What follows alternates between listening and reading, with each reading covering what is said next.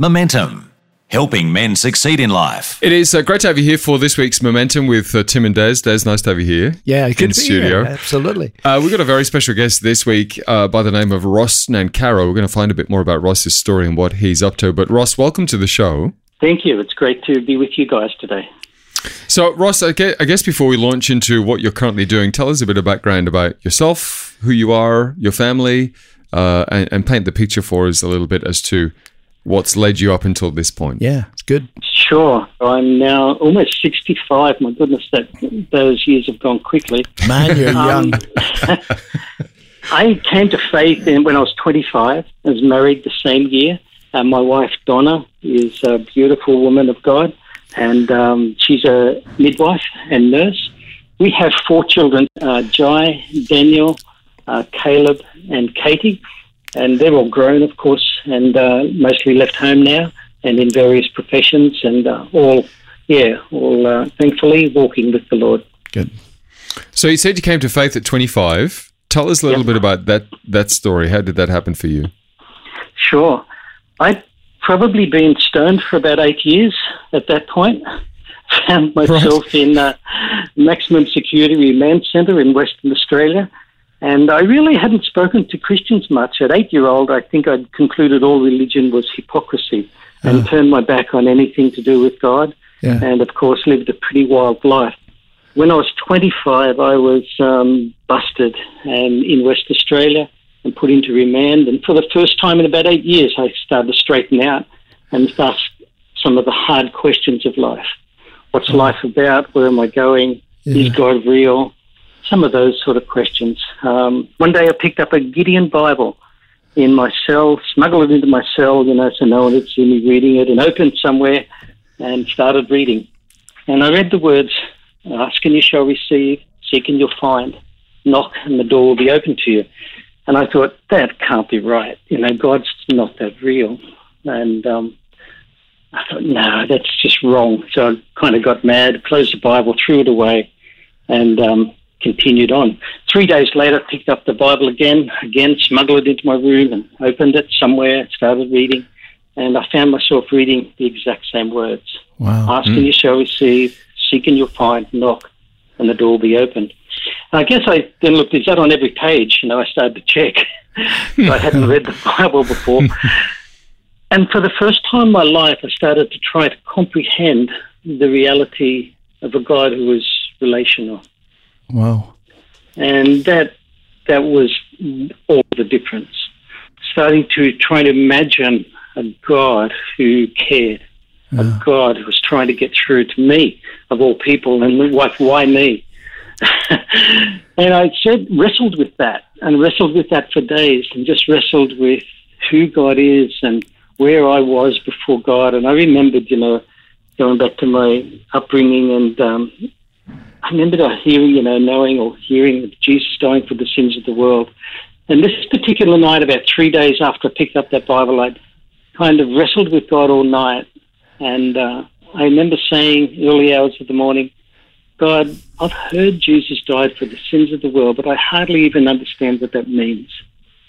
But I need what he did for me.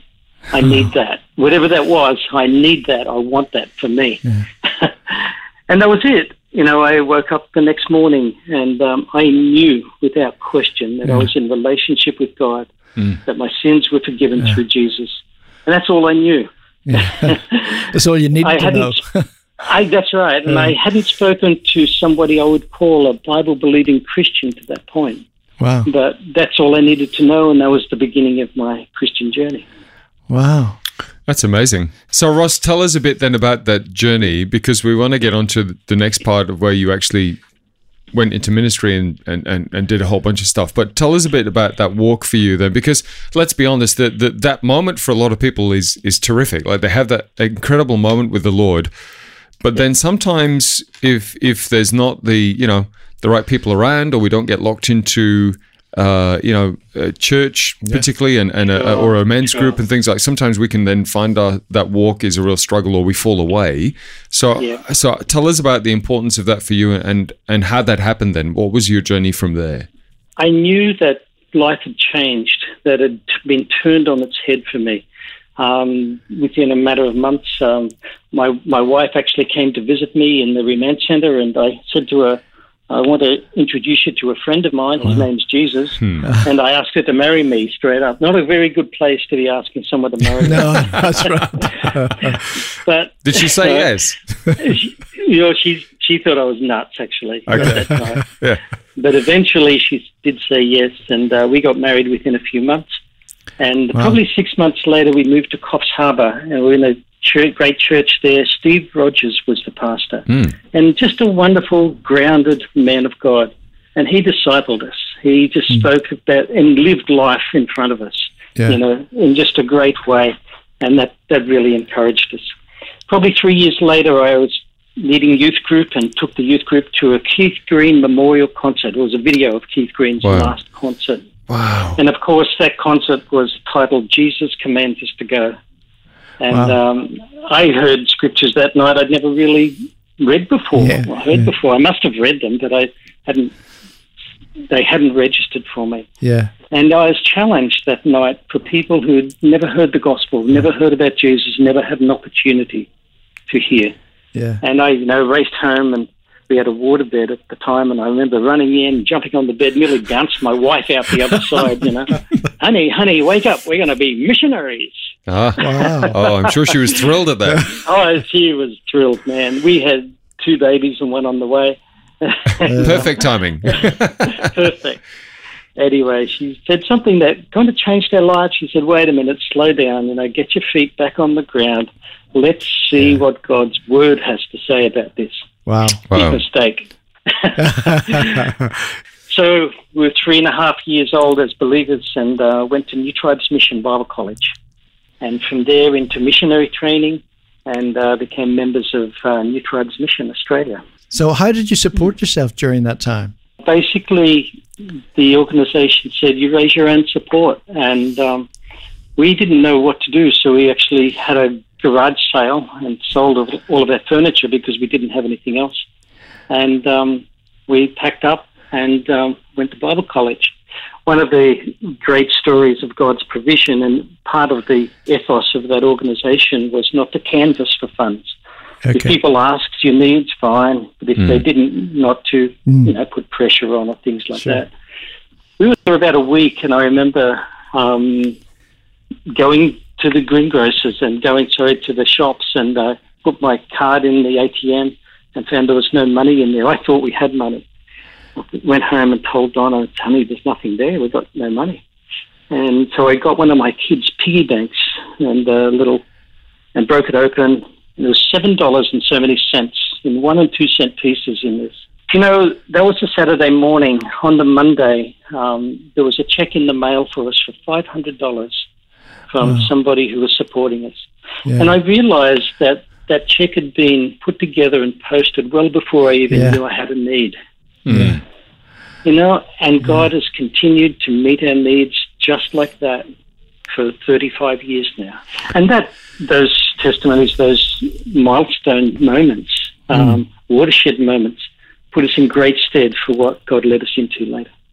Okay, so let's beautifully segue into that, which is Every Daughter Matters. And this, I think, came out of something that happened for you in 2015. Tell us a bit about that journey. So I had worked with New Tribes Mission for 25 years. So when we resigned from there, my wife and I moved to India. And in India, we were training church planters, and we're in various parts of India, in Tamil Nadu, Karnataka, Andhra Pradesh, Maharashtra, Chhattisgarh, West Bengal, Sikkim, Nagaland, all over. And my wife had a medical ministry in Tamil Nadu. And it was there that we started to turn our eyes towards Nepal. Nepal had really opened up a few years before that to the gospel, and we started to think of what we could do in Nepal. We have 250 plus churches in Nepal established and functioning. It was through that time that we started to hear the stories of trafficking. And many times we'd ask ourselves, what can we do? But we're so busy, and seriously, we've been incredibly busy in the church planting roles. But we'd ask ourselves again and again as we'd hear harrowing stories and the numbers of women and girls being trafficked. Tell us a little bit about the numbers, Ross, because most people wouldn't understand the depths of the problem. Nepal is a unique country, and 30% of the women are probably literate in Nepal. It's a very remote regions and towns and etc. like that. The girls are very pretty, but they're naive, and they're easily deceived, and the families with low education and poverty are also easily deceived.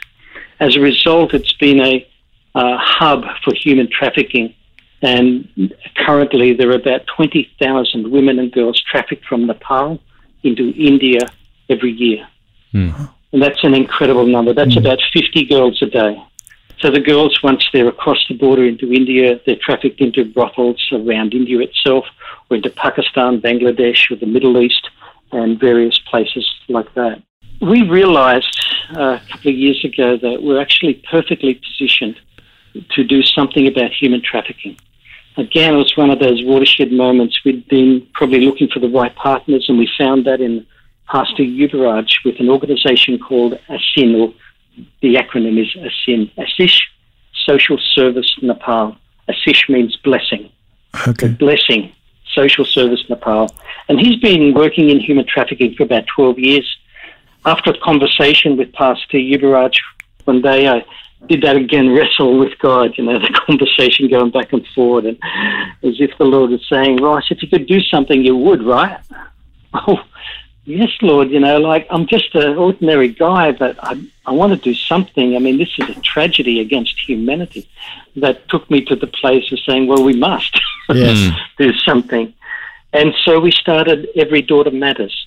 And it's an arm in Australia to support SISH Social Service Nepal and the workers there. And through that, we've been able to establish booths along the border in busy bus parks. In each booth, we employ 2 counsellors who are uniquely trained, and they have the support of the local community leaders, the bus companies, the local police. And they literally get on the buses and they'll look for girls who are vulnerable or potential of being trafficked. And I'll ask them questions: where are you going? Who are you travelling with? Questions like that. And they're pretty attuned to what questions to ask. And they pretty quickly pick up on whether a girl is being trafficked or not. And a large part of our work, of course, is in education. So if they suspect something is happening for a girl, they've got the police on speed dial and they'll be educating her. We've got emergency shelter homes attached to each of the booths that we've got. So we can pull the girls out and put them into a home for a few days or a week or whatever, continue education about anti-trafficking and things like that. From there, and literally it does rescue those girls. Each booth would average between 30 and 50 girls a month that they intercept. So currently we're intercepting approximately between 90 and 150 girls every single month. Wow. And that's just tremendous. We're just so thankful that we can do that. Ross, if somebody listening right now would like to get involved in that, as in would like to understand a bit more about what you do, or perhaps even lend some support to what you do, what's the best way that they can get some information and maybe do that? Yeah, Tim, probably the best way is on our website. That's www.everydaughtermatters.org.au. And there's a bunch of information there on Every Daughter Matters, and also options to sponsor a counsellor. A lot of people think of trafficking and they think it's too hard, it's too big, it's foreign, it's a corrupt country, or all of these other things. But you know what? It comes down to these girls. Yeah. And they're individuals. They're innocent. They're sweet girls. They really are. And they've been deceived, sometimes betrayed by family members or somebody else, and then sold as if they're a commodity. And what they're forced to endure after that is unspeakable. There's a book called Rahida, and it's really worth reading if anybody is interested in understanding human trafficking from Nepal. Rahida was a girl, a 16-year-old. She was taken by another family, Nepali family, into India. She woke up in a hospital, and first thing she realised was that they'd taken and harvested one of her kidneys. Wow. That's human trafficking.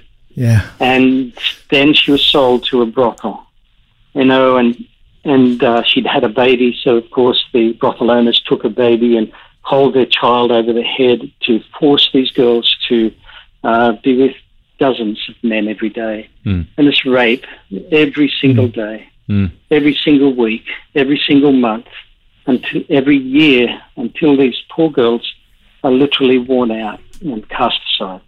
But the thing is, we can do something about it. Real men, honest men, men of God, we can stand up. We can make a difference. We can say, no more, not on my watch. We can just give our voice being aware of the problem of human trafficking and saying, I'm prepared just to say no and to be aware of the problem. Guys, if we did no more than that, we would make a massive difference throughout this world. I'm a simple guy. I'm an ordinary bloke, seriously. I like football, I play golf, I go fishing with my mates, and I just love hanging out with guys. I'm a simple guy. But then I think, you know what? Even as an ordinary, everyday Joe, I get a chance to make a difference for humans. And it's a massive difference, and I'm so thankful for that.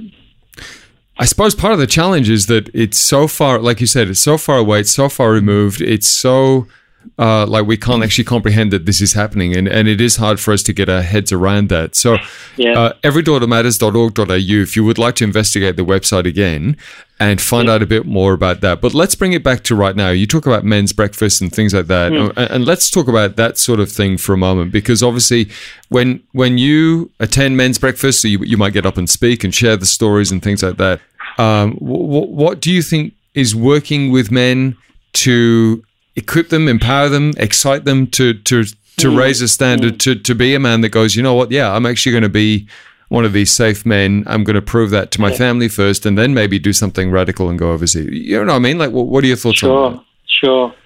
I love the journey of discipleship, and it's for ordinary guys. It's for fishermen. It's for guys who love doing that.